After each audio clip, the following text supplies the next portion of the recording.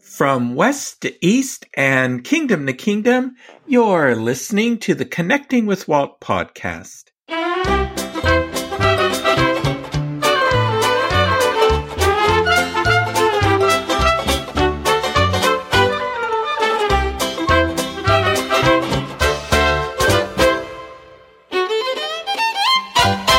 Connecting with Walt is brought to you by Dreams Unlimited Travel, experts at helping you plan the perfect Disney vacation. The best way to support the show is by booking a Disneyland, Walt Disney World, Disney Cruise Line, or Adventures by Disney vacation with Dreams Unlimited Travel. Get a free no-obligation quote today for your next dream vacation at dreamsunlimitedtravel.com.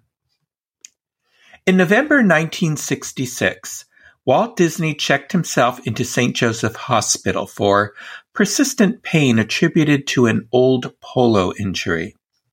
The hospital was across the street from the studio on land Walt and Roy had donated to the Sisters of Providence for the hospital.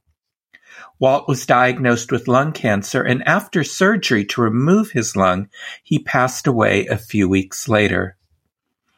In this episode from the archives of our Disneyland show, we take a look at how Walt's passing affected Disneyland and the projects already in the planning and construction stages. Well, the end of the 1960s marked the end of Walt's Disneyland. The park would become even more dependent on consensus by a group of talented individuals who had worked with Walt Disney. Some would be paralyzed by trying to guess what would Walt do, and others would flourish in their new freedom.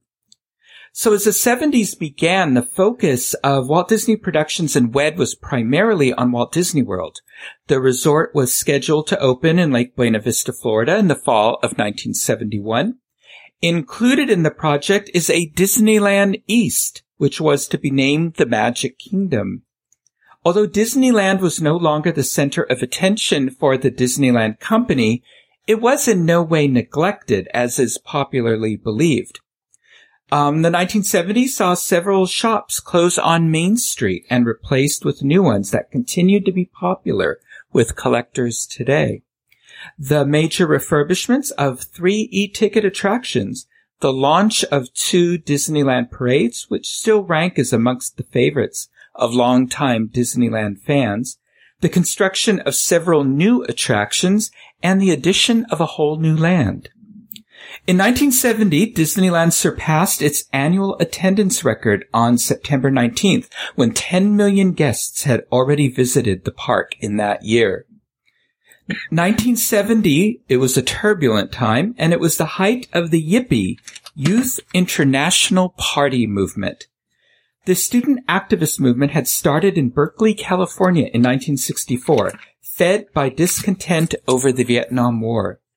It evolved into a revolutionary movement. The Yippies were anti-authority anarchists who staged dramatic events to get the attention of the media. No other institution more idealistically represented the United States of America than Disneyland. Radical student newspapers began to print stories that Disneyland was a target to be invaded. The 25th anniversary of the bombing of Hiroshima was selected to symbolize the bombing raids being carried out by the United States in Southeast Asia. When Disneyland executives heard about the Yippies' plans, they contacted the Anaheim Police Department and the Orange County Sheriff's Department, who had also heard the rumors. The Yippies wanted to make a statement by taking over Disneyland and uncovering the corporate lies and myths that existed within this image of capitalism. Jack Lindquist, director of marketing, called a meeting with Disney's executive vice president and CEO Card Walker, director of park operations Dick Nunes, and Disneyland publicist Eddie Meck, and said, "We need to have a plan." Jack Lindquist recalled that event. We called the Times, the Examiner, all of Southern California community papers, and the local radio and TV stations. Card made the presentation and told the media Don't respond to rumors. Don't fuel this. If anything happens that is factual, and you know it's happening, fine, but don't spread rumors. On August 6th, we'll have a media headquarters set up at the park for your reporters and cameramen. If anything happens, we will be in radio contact with law enforcement. The minute anything occurs, we'll let you know, but we don't want you out there before that with your cameras. To everyone's amazement, the media complied, with the exception of a Fullerton newspaper that broke the story by reporting Disneyland anticipated a problem in 2 days. On the morning of August 6th, approximately 400 police units gathered backstage at Disneyland. As August 6th drew closer, law enforcement saw that student activists were starting to gather in the Orange County area. If someone was driving a VW bus, the police pulled them over and told them to go away. Another staging area was across the street at the Disneyland Hotel, and another at the Anaheim Convention Center. The El Toro Marine Air Station near Irvine, California, provided a company of Marines. If necessary, additional Marines were on standby to fly in by helicopter if necessary. Jack Lindquist said, "We were an armed camp and a potential battle zone." Disneyland officials considered closing the park when Roy Disney suggested to Dick Nunis that the park be shut down for the day. Nunis objected. "What about tomorrow or the next day or the next? What about the people who've planned their vacations around us? Sooner or later, we're going to have to face up to this." Disneyland stayed open. Said Jack Lindquist, "That morning, the media showed up. We had everything, including desks, phones, coffee, and sweet rolls set up for them in the administration building." The morning passed quietly, but we knew some yippies were trickling into the park. About 75 long-haired youth turned away at the gates for violating the park standards for admittance, including intoxication, possession of marijuana, lack of shoes and shirts, and possessions of banners which were not allowed in a park. Some 300 others were allowed to purchase tickets and enter the park. Disneyland cast members, supervisors, and security, backed up by Orange County riot police who remained close but out of sight, implored the youth to enjoy themselves whilst respecting the other guests in the park. But it was all for naught. As it soon became obvious, their mission was to create another dramatic event, which in past events usually ended in full-scale rioting. Jack Lindquist remembered, close to noon, a small confrontation occurred outside the main gate, and we notified the press who ran out there. That interaction did a lot of good with the media because they knew we were being honest. We told them that if there was a problem, they would know as soon as we did. The group at the main gate was turned away because they had banners.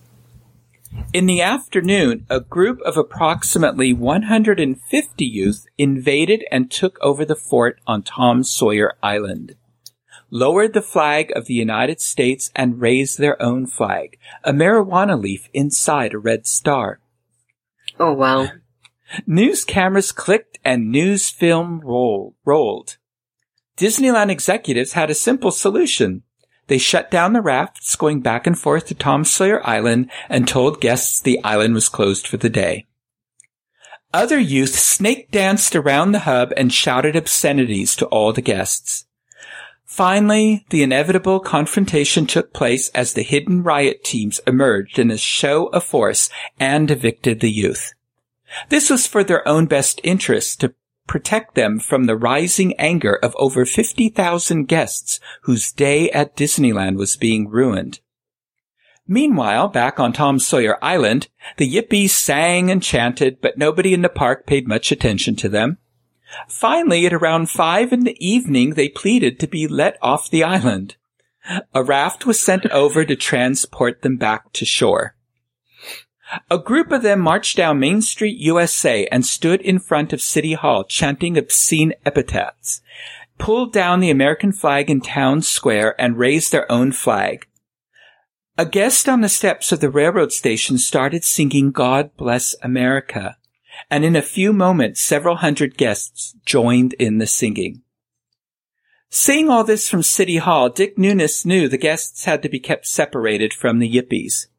Nunes formed a line of Disney cast members standing shoulder to shoulder and told the Yippies, "You're going to get out of the park," and then started walking arm in arm slowly around Town Square towards the entrance.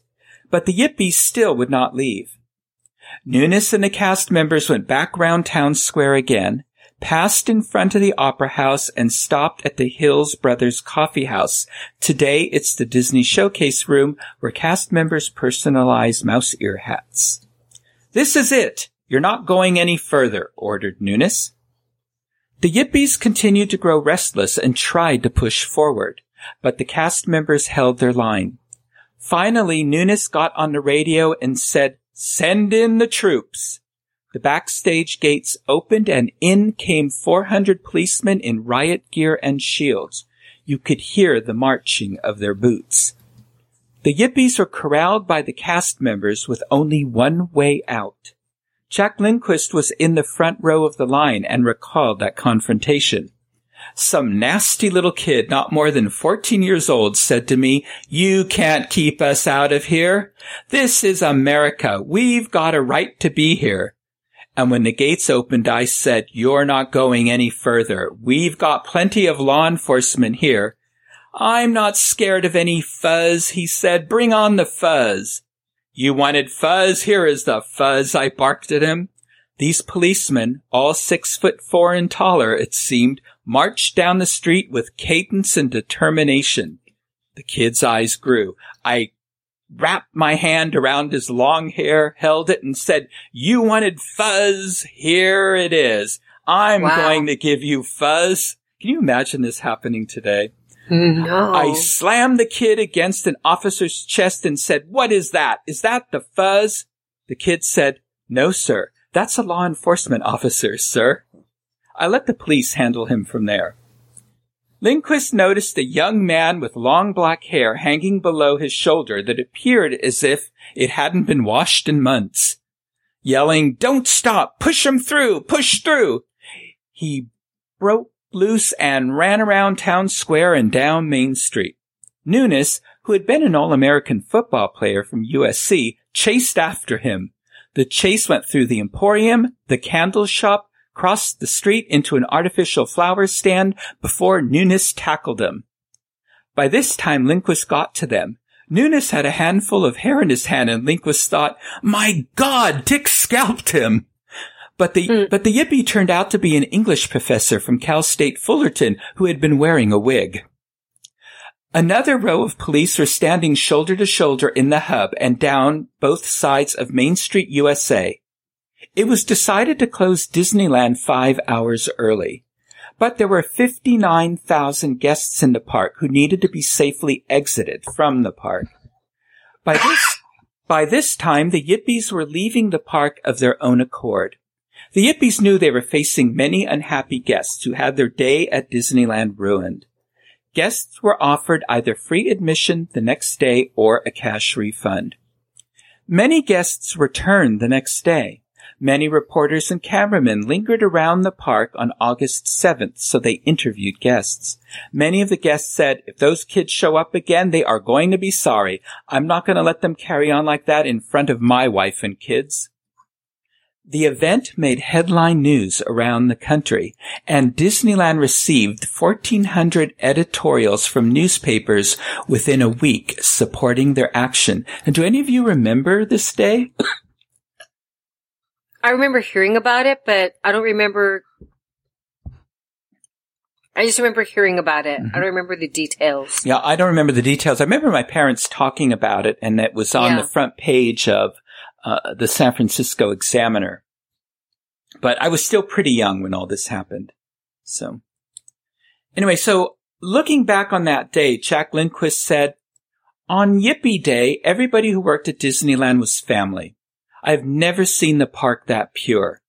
On that day, there was no division between labor or management. We had management people working as janitors in all of the bathrooms, acting as lookout for yippies.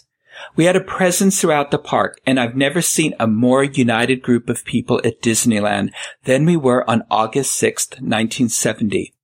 It was something to see because nobody said, oh, he's a director, he's a supervisor, he's a ride operator. That didn't matter. We were all Disneylanders and nothing else that day. We were a family, and somebody had attacked our family. Walt Disney famously said, Disneyland would never be completed. It will continue to grow as long as there is imagination left in the world. Something that I can keep developing and adding to. In the 1970s, Disneyland saw lots of growth and change. On Main Street, USA, changes including the closing of the Upjohn Pharmacy in September 1970. The New Century Clock Shop opened its doors in the same location in 1972.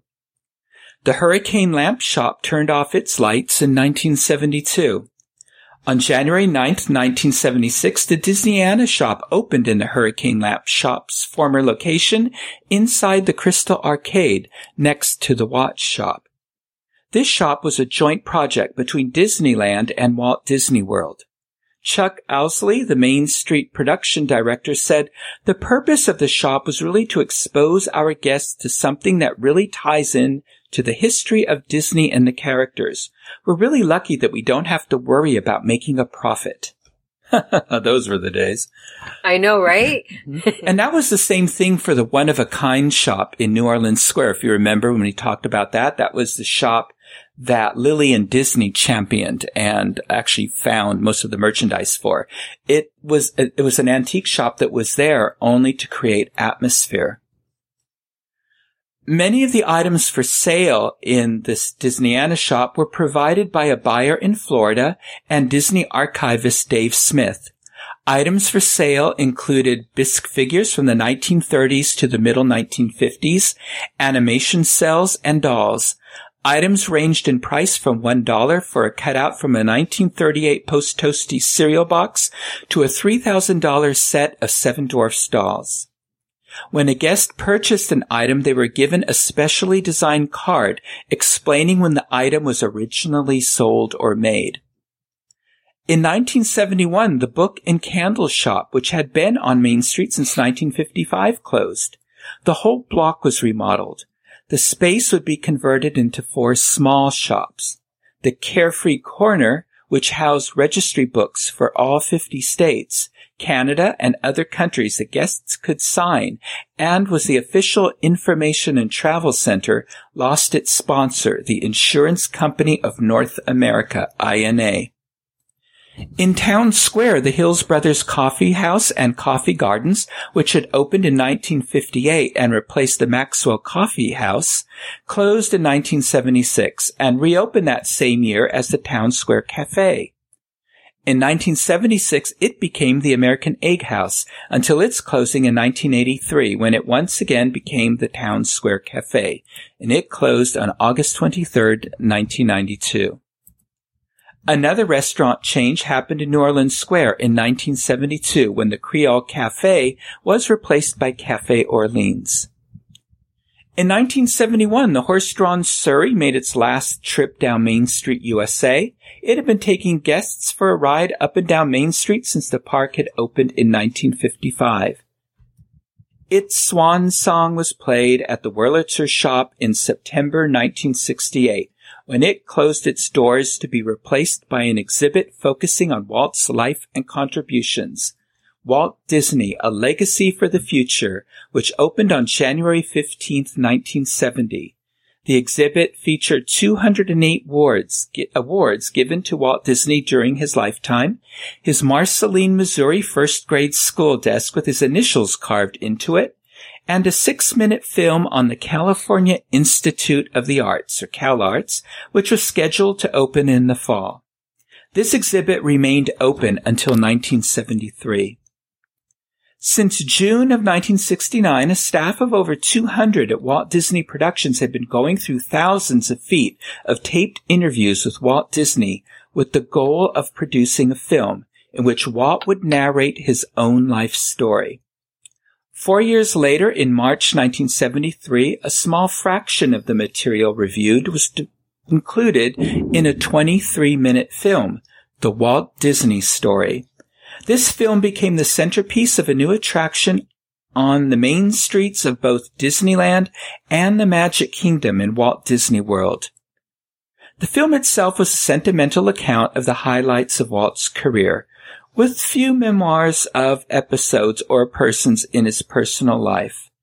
It began with a prologue spoken by Pete Renaday, an actor and voice actor who appeared in several other Disney films and theme park productions and attractions. This introduction used a story about the boy who wanted to march in the circus parade, and a sort of scary close-up of Vesey Walker's, the original Disneyland bandleader's face, to illustrate one of Walt's simple philosophies about life and the importance of taking chances.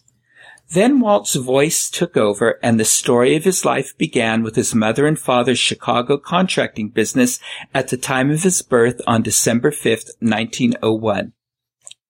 Various episodes along the way to Walt's commercial success were touched upon. Among these were his family's move to Marceline, Missouri, his first paying job as an artist drawing Doc Sherwood's horse, his stint as a World War I ambulance driver in Paris, and his initial forays into animation with the Alice comedies in Kansas City. His rough-and-tumble beginnings led him to California and a 1923 establishment with his brother Roy of the first animation studio in Hollywood. From there, the film focused solidly on the studio's triumphs and failures over the course of the next 30 years. Guests learned about the creation of Mickey Mouse, the evolution of the Silly Symphonies, the runaway success of Snow White and the Seven Dwarfs, the thought process behind the True Life Adventures, and the company-wide confidence in the promise of Mary Poppins. To the film's credit, there were also some discussions of films that fell short of expectations. For example, Walt explained that financial restrictions prevented the intended viewing of Fantasia in its widescreen format, which he felt compromised the final product upon its release. Additionally, he rationalized that Alice in Wonderland's box office nosedive was directly attributable to its lack of heart. Contrasted with the sympathetic Cinderella, he observed millions of people didn't care about Alice. The last section of the film dealt with Disneyland and the plans for Walt Disney World. Walt revealed that his Disneyland park would offer his take on what he felt were the most vital parts of American history, and also delve into the world of tomorrow and the realms of fantasy. It was to be an environment where parents and children could have fun together, and one where he could make constant improvements. He also states that there would be a distinction between Disneyland and whatever Disney does in Florida. In a segment pulled from his 1966 Epcot film, he affirmed that the heart of Walt Disney World would be his city of tomorrow. The effect of hearing Walt say this just moments before the screen panned out on Herb Ryman's famous Epcot painting was powerful. And as the film grew older and Epcot changed directions, disheartening. But at the time of the attraction's debut, it was testimony to the company's intention of following through with Epcot the City. In conclusion, Walt described his little B role in the company during his last years and explained what he felt was most gratifying after over 40 years in the business. For him, the reward was in building his organization and gaining the acceptance and appreciation of the public for the work he had done. Although the film was described in Disneyland attraction guides as the story of Walt and Roy, Roy's part in the film was, much as in life, largely behind the scenes. Walt's wife was absent from the story, as were his daughters, aside for a brief mention regarding their role in the concept of Disneyland. The circumstances surrounding Walt's death were naturally not among the topics he discussed in interviews and were therefore left out of the film as well. At Walt Disney World, this attraction opened in a building constructed expressly for the film and exhibit. It opened in April 1973 and was dedicated on May 6th in a ceremony attended by Mrs. Lillian Disney and Mrs. Roy O. Disney. The opening went smoothly and the exhibit was well received by guests. At Disneyland, it was a different story, which sparked more controversy than accolades. Noticing waning attendance at the Lincoln Theater and the Opera House, Disneyland executives decided to retire the Great Moments with Mr. Lincoln show and use the large theater for the new Walt Disney Story film. A public outcry immediately followed, not over the arrival of Walt Disney, but over the departure of Abraham Lincoln. Letters poured into Disneyland deploring the removal of, quote, Walt Disney's greatest achievement and gift to America. Others suggested that the Disney organization had, quote, succumbed to the same lack of patriotism that had already infected much of our nation. And the removal of Mr. Lincoln was an insult to the memory of Walt Disney, ignoring the fact that the great emancipator had been replaced by a film honoring the life of Walt Disney. Finally, the beleaguered Disney executives removed the Walt Disney Story film and had it edited down and combined with other footage to create a new version, which became a part of the pre-show for President Lincoln's return engagement. Other items on display in the pre-show exhibit in the Opera House lobby were recreations of Walt's work and TV offices, displays of various awards and accolades, and an audio animatronic owl who spoke on Walt Disney's groundbreaking nature films, the True Life Adventure series. This new attraction, renamed the Walt Disney Story, featuring Great Moments with Mr. Lincoln, probably one of the longest titles for any attraction, opened in 1975.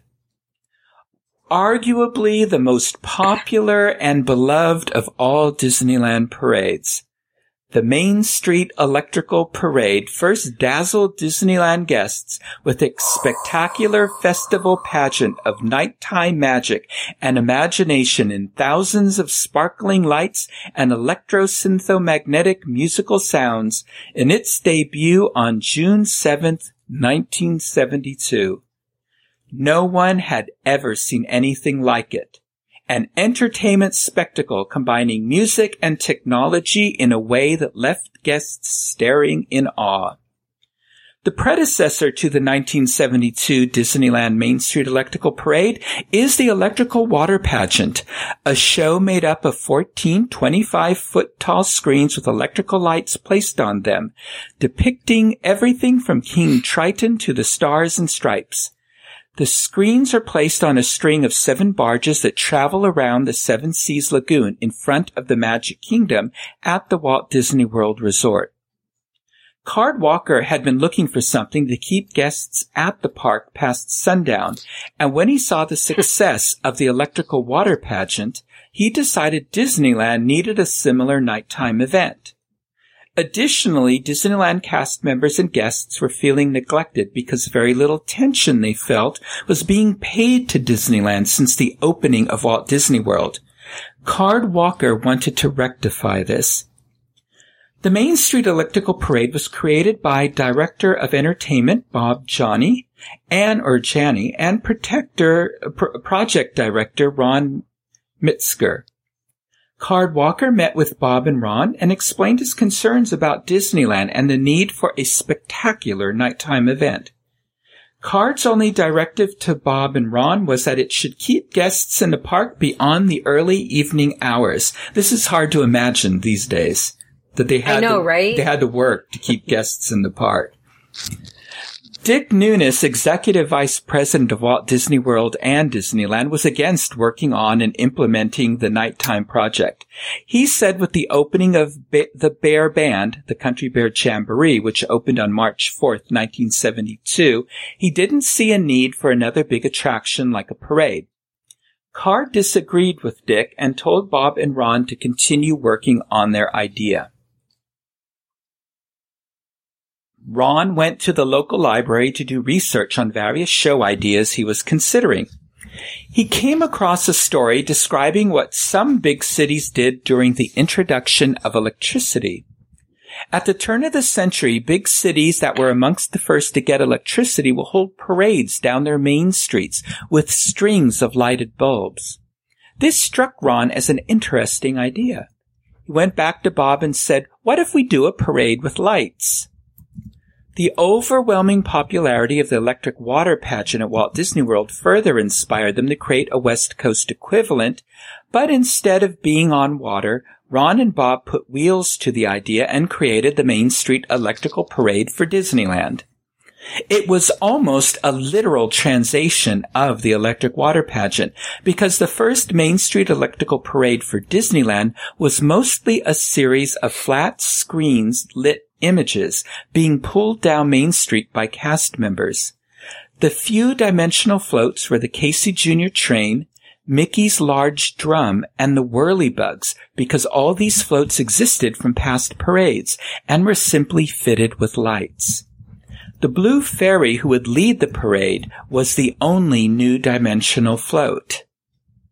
The only problems to come up was how to power these floats. Powering the electric water pageant was easy because the generators were on the lake. However, it wasn't as easy for a parade on wheels. The park maintenance department offered the help of one of their electric engineers, Jerry Hefferly, to come up with a workable power source. They looked at a number of power sources, including various types of generators and even electrifying the tracks in the street, but still was not able to come up with an adequate way to power the parade. The power source had to accomplish 3 different tasks at the same time: light the bulbs to create the images, power the unit itself, and power the sound system. They reported back to Card about their problems, and he said their team had about a week to figure out whether it was possible or not. 3 days before their deadline, Jerry was working virtually non-stop to figure out the problem. He was doing a number of calculations on various types of batteries when he told Ron and Bob that he believed he might have the answer. The Walt Disney Studio had recently purchased a brand new type of battery called nickel-cadmium batteries, commonly known today as NiCad batteries, for lighting and other various film productions. Jerry believed, based on his calculations, they were more efficient than existing car batteries and would solve the power issue. He determined if they ran the parade in one direction, they could then recharge the batteries and do a second show in the opposite direction. After the week was over, the team went into another meeting with Card Walker and Dick Nunes and told them they had found the solution to their power problem. Card was ecstatic, but Dick was still against the entire idea. At Card's direction, plans for the parade continued to move forward. Another issue was where to get the right light bulbs to create the exact desired effect. The team determined the specifications of the bulb would be ideal for each of the floats. After an extensive search, they finally found a company, the Silvestri Lights Company of Chicago. At the time, this Italian company was the only company manufacturing the tiny Christmas lights. One of the problems was that the lights only came in clear. All color required hand-dipping the lights into a color medium. Planning for the parade took place January and February of 1972. Construction of the floats had to start quickly if they wanted to get the parade up by the mid-June deadline. Relying on their working knowledge of their lights, they contracted Silvestri in the beginning of March to handle the construction of the floats. With regular updates, the team found that the construction company was falling far behind and not accomplishing what they needed. Ron headed to Chicago to evaluate the situation. It was a disaster. Very little had been accomplished. Bob and Ron discussed their options by phone, and it was decided that they would bring the floats back to California for completion. Whilst Ron organized moving vans and had all the floats packed up and driven back west, Bob began preparations for their arrival and the work that needed to be accomplished.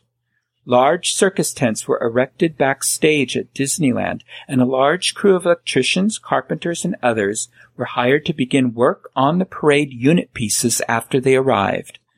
Flying back from Chicago, Ron remembers contemplating that he was flying over a fleet of 14 moving vans of stuff, none of which was anywhere close to being finished, with only a few weeks left before the announced opening of this spectacular new parade. Once back in California, crews worked round the clock on the floats. Most of the scheduled rehearsals with the performing cast were canceled to allow more hours of work on the units. One of the 2 rehearsals that did take place, the first, was a complete disaster. Some of the units fell apart, including Cinderella's canopy of lights. One unit crashed into a building on Main Street, and 2 horses — there were several horses with riders in the first version of the parade — fell under the weight of the lighted banners they were carrying. The electricians and other crew members each became totally dedicated to the task at hand. They were all determined to get this parade done and opened on time. They were still working on the floats right up till the moment it premiered on June 17th, 1972. As the floats were readying to move from backstage to Main Street, the lights on the units were lit for the first time. Dozens of electricians were still working on the lights and hopping off just before each unit went through the gates into public view. Ron said, "The sight of that happening was like people jumping ship just prior to its sinking. Fortunately, the parade was an instant hit." Can you imagine that day? Now, were any of you there for this first iteration of the parade? I was not. Mm-hmm. Not that I remember, no. Yeah, I do remember this. And yeah, it was mostly flats that cast members who were dressed up pushed or pulled.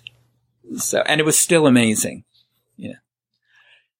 The engineer who helped create the parade also created the first show control program in existence. This required the 2,000-foot, 610-meter long parade route to contain multiple radioactive trigger zones. Using radio-activated triggers as each float entered a zone, guests would hear float-specific music through the Disneyland audio system.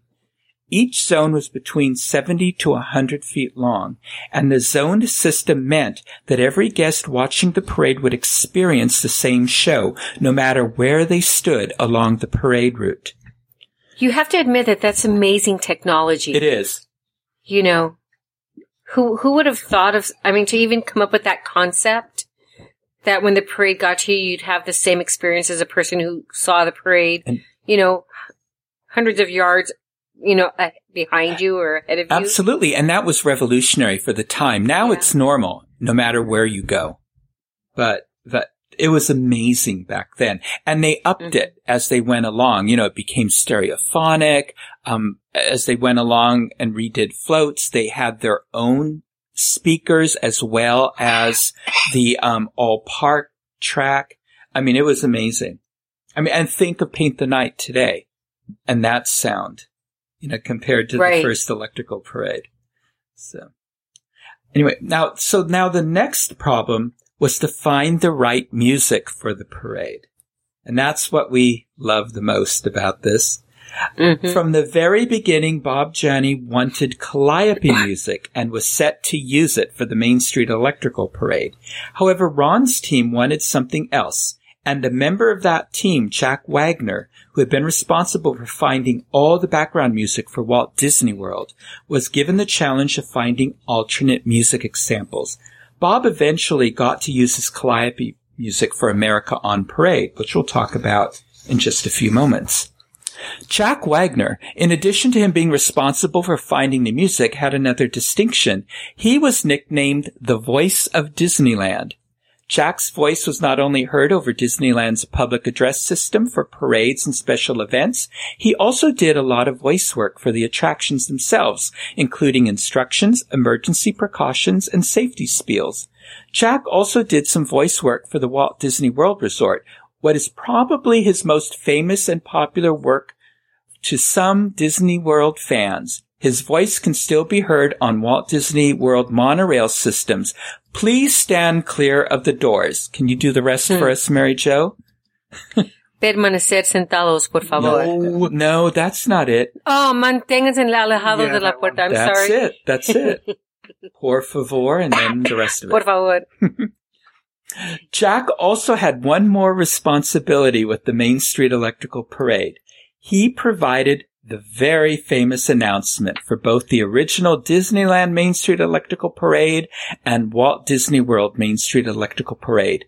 In a vocoded voice you hear, "Ladies and gentlemen, boys and girls, Disneyland proudly presents our spectacular festival pageant of nighttime magic and imagination in thousands of sparkling lights and electro-synthomagnetic musical sounds, the Main Street Electrical Parade." And you heard all of that in the original sound, didn't you?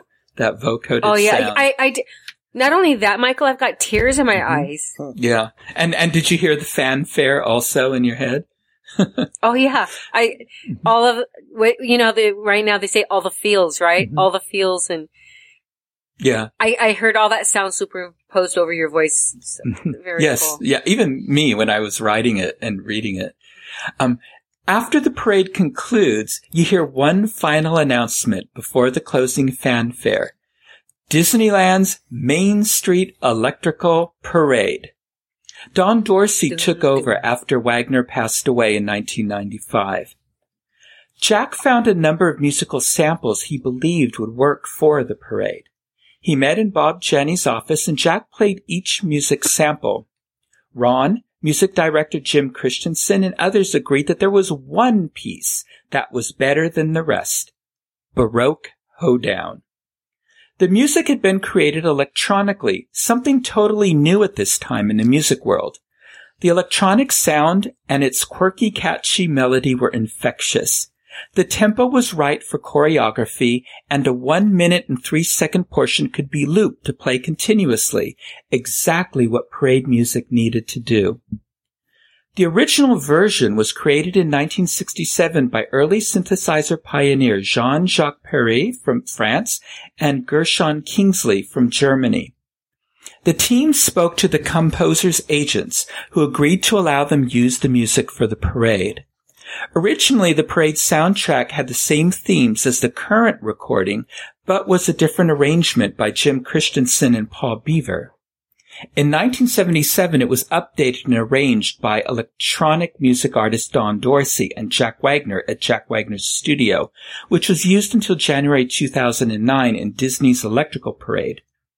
Perry and Kingsley had licensed the song for commercial use, but didn't realize that Disney had based an entire parade around it until Perret visited the park in 1980 and heard it played. Can you imagine? You hear your music totally by surprise? Oh. Now, I did hear one story years ago that actually a friend of his who knew the music had been used purposefully took him to the park so that he would hear it, but let him be surprised. That is cool. A quick search of Los Angeles-based musicians turned up synthesizer programmer Paul Beaver. Paul had a small studio and was considered the only guy for synth work in Hollywood. On May 17, 1972, Jack and Jim met with Paul for the first time. As they experimented and explored with Paul programming the electronic sounds and Jim playing the keyboard, 2 demo tracks were completed. One was a short patriotic medley, and the other was the original Baroque Hoedown recording with a synth bass line added. Through discussions with Bob, it was decided to build the entire parade on top of Baroque Hoedown, a technique similar to It's a Small World, where one melody is overlaid with multiple synchronized arrangements. In this plan, instead of moving the audience through the arrangements would move past the audience. Armed with sketches of the parade floats, Jim began the puzzle-like process of fitting Disney melodies into the harmonic structure and format of Baroque Hoedown. Jack, Jim, and Paul created 6 different musical scenes, each one using Baroque hoedown as the foundation. 3 of those original tracks, Baroque, Alice, and the Angry Dragon, were retired with the original Electrical Parade after its 1974 season, but Cinderella, Dumbo, and the patriotic finale continued to be used in all versions of the parade. America on Parade, including Rob Janney's Calliope music, was a replacement for the Main Street Electrical Parade. Paul Beaver, who was working on the music for this parade as well, died suddenly. Jack Wagner contacted the Moog Company, the manufacturer of the synthesizer that Paul had used, to see if they knew any local programmers. They suggested Don Dorsey, a student at Cal State Fullerton. He helped create the Great American Band organ sound for the Patriotic Parade.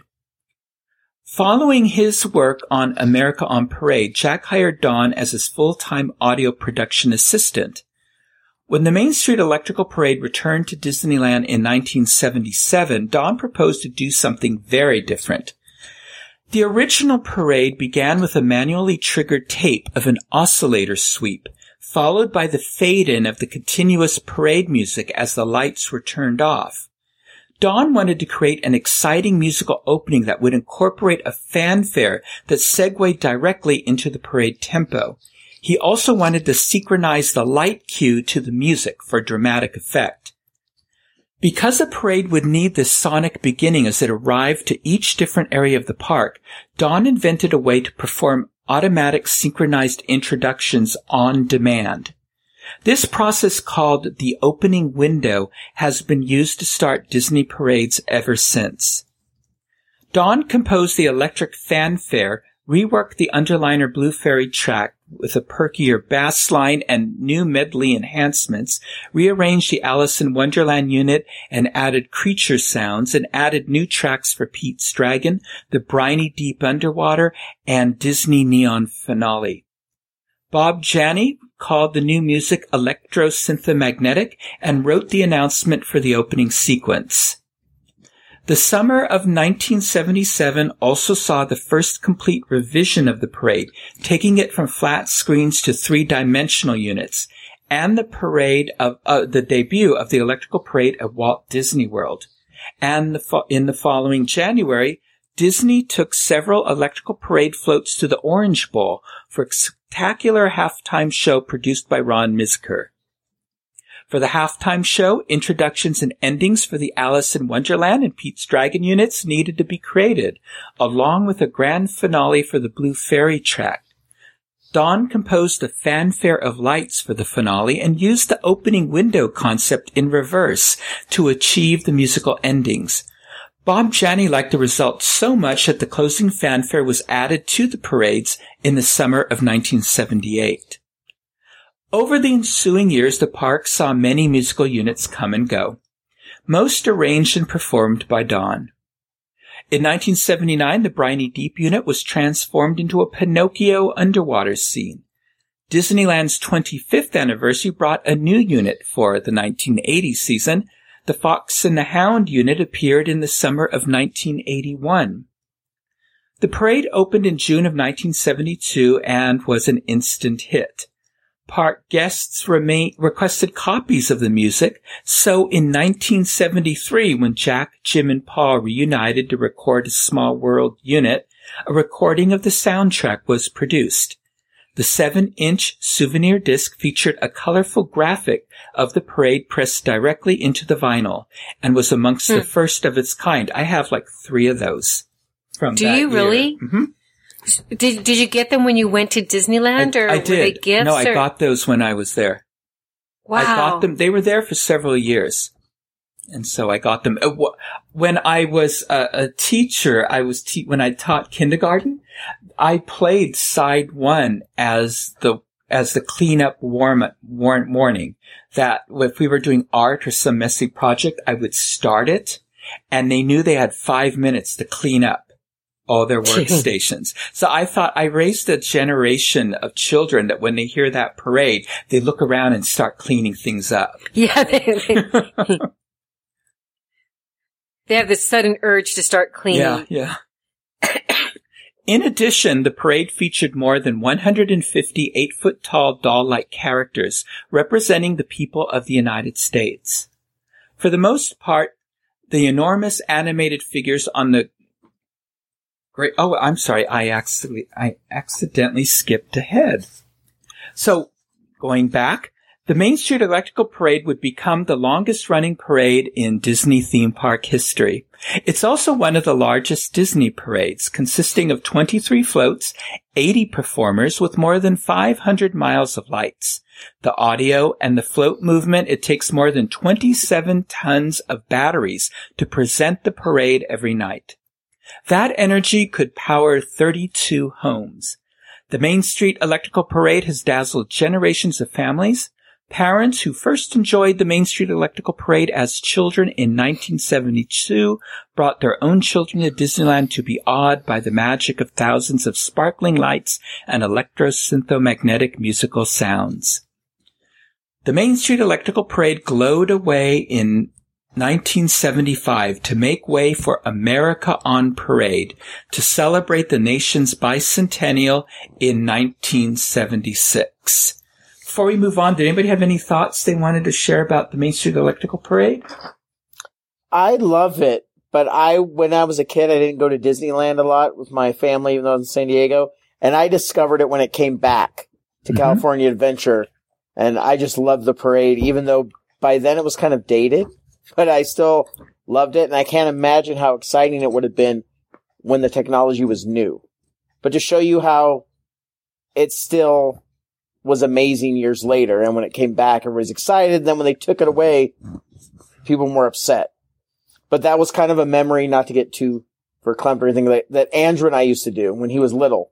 We would go I would just take him probably from the ages of 2 to 5 and go and sit and watch and get ice cream. And that was the thing that he and I used to do. So I just love the parade. Of course, I saw it in the second version, not the original. We saw it in the 70s, and our house was the go-to house when relatives from Texas would come to California. And so we would have probably each summer 3 different families come visit us. So we were the Disneyland experts in the family, of course.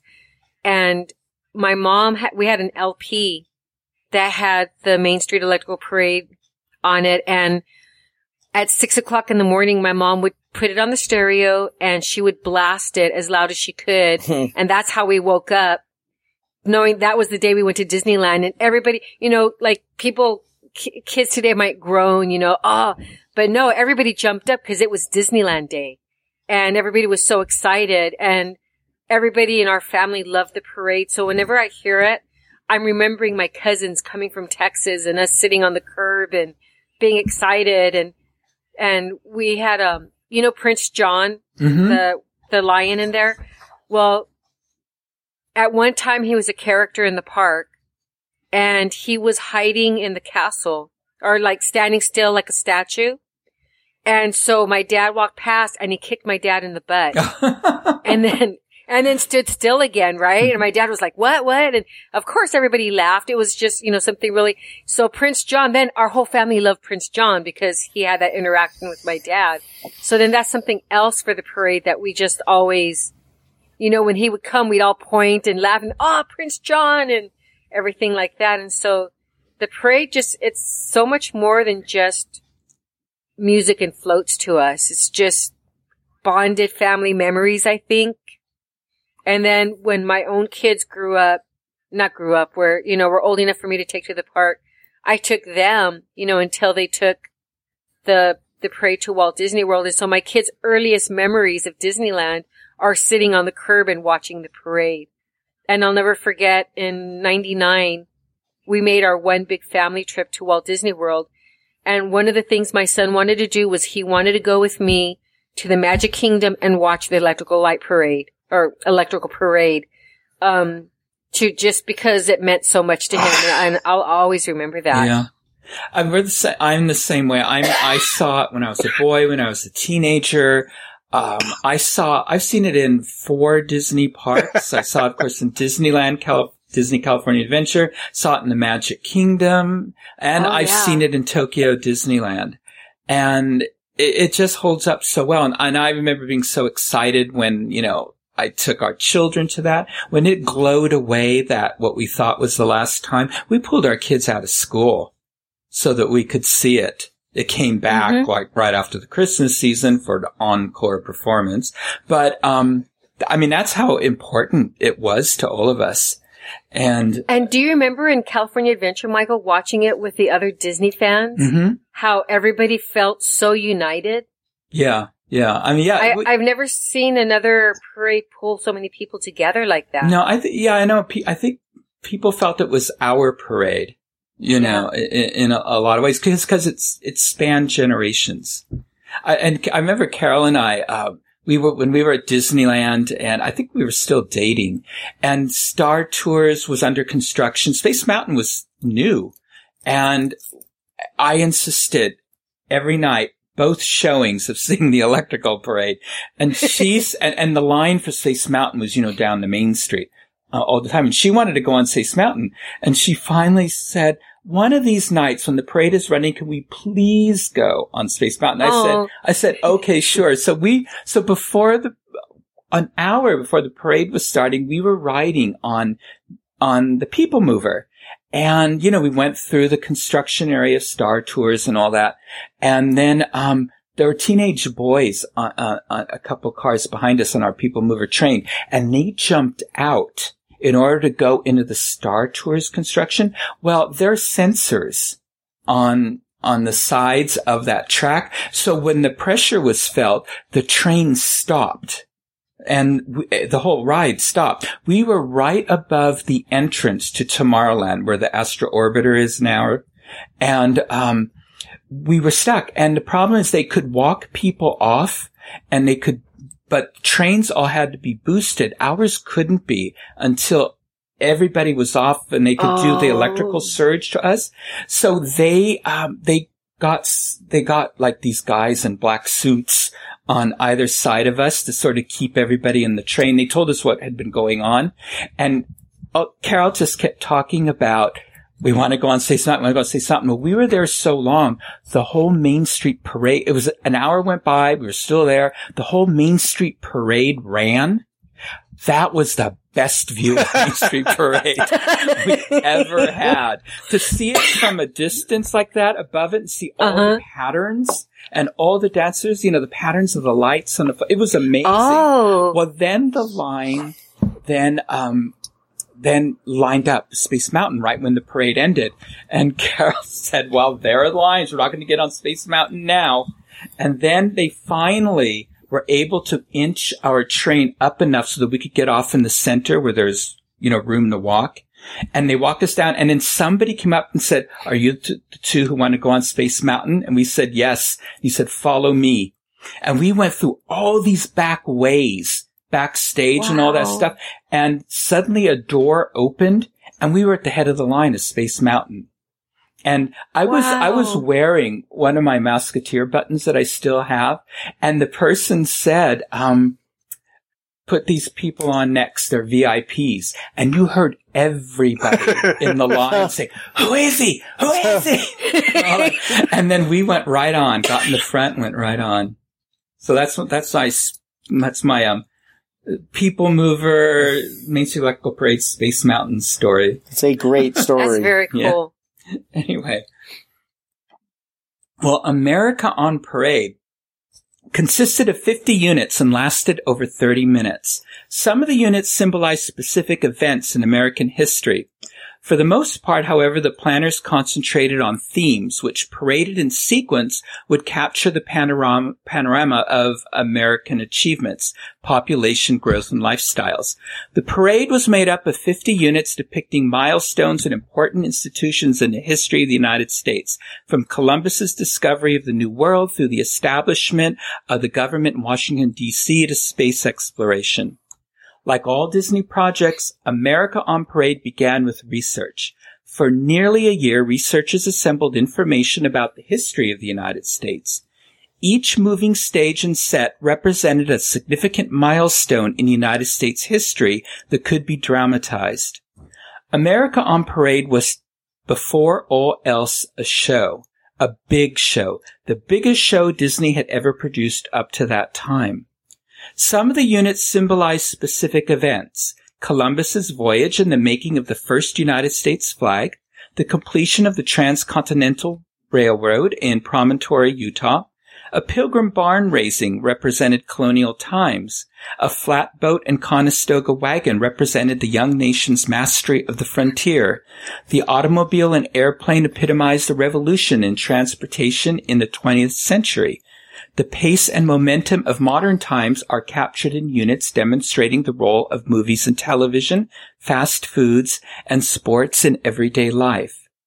America on Parade was designed to be entertainment based on the nation's social history.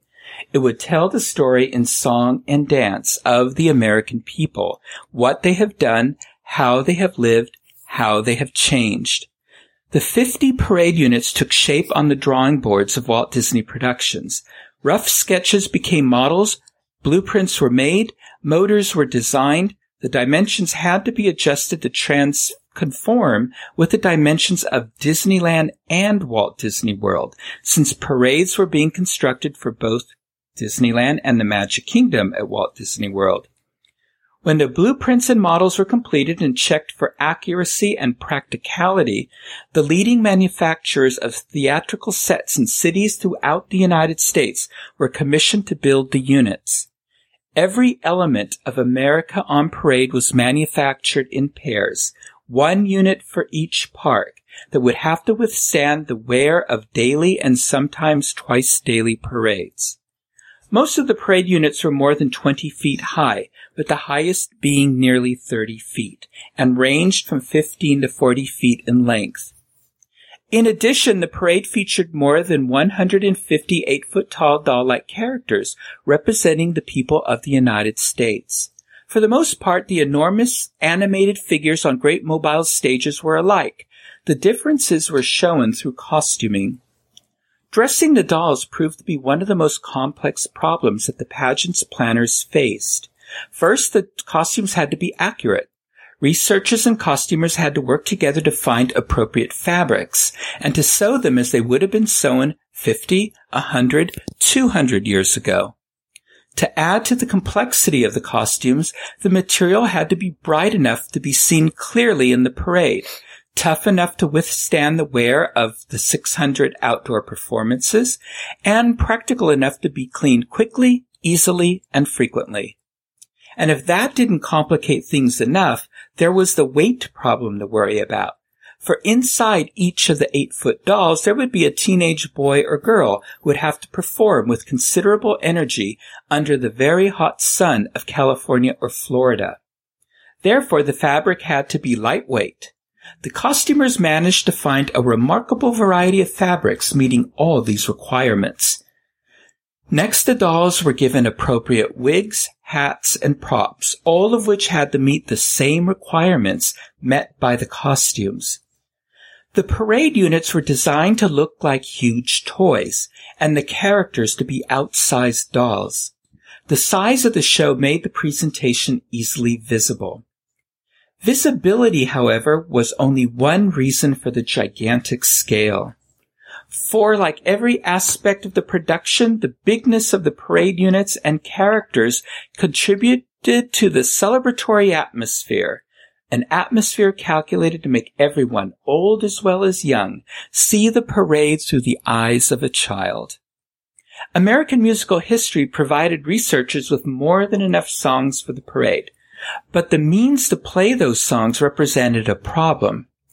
The planners wanted a band organ sound, and 2 years before the start of the pageant, they began a search for a real mechanical music box to play the selected songs.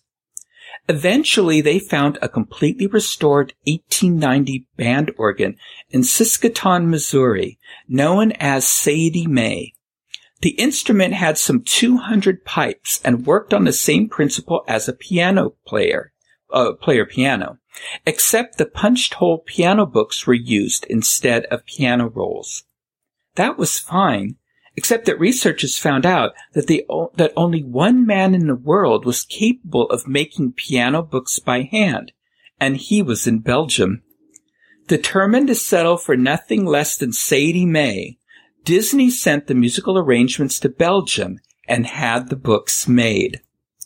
Then Sadie Mae was taken apart and shipped to Nashville, where it was reconstructed in a recording studio and given the new books to play. The tapes were made in Nashville and sent to Los Angeles, where still another recording studio. Sadie Mae's music was embellished with the sounds of a Moog synthesizer. To make the most of the recorded music, the Disney engineers devised a system whereby selected units broadcast from their own loudspeakers, while others broadcast their signals to radio receivers along the parade route. Then the signals were rebroadcasted through loudspeakers in fixed locations. The radio transmitted signals and the signals broadcasted from the units themselves were perfectly synchronized and made music that was almost symphonic in its constancy and pacing. At the conclusion of the parade, the recorded strains of Sadie Mae were mixed with melodies played by a live band. Each state in the Union was honored during the specific week of the 15-month celebration. The Disney organization had invited marching bands, most of which were from high schools, to participate in America on Parade.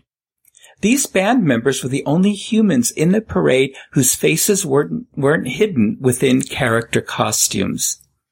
From beginning to end, the parade measured 3/4 of a mile and took about half an hour to pass. Disney's America on Parade was presented once a day during the winter months and twice a day during the summer weekends and on holidays.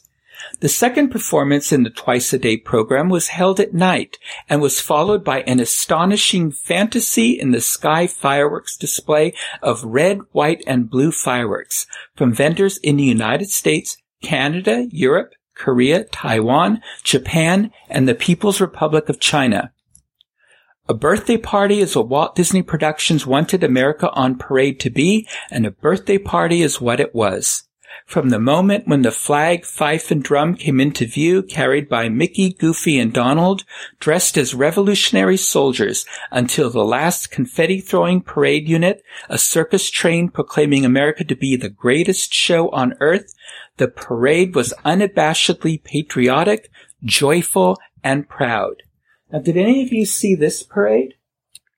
I'm sure I did, because we've gone so many, but I don't remember it. I didn't see it, except that there are videos on YouTube of it, and I've seen those in, preparing for this.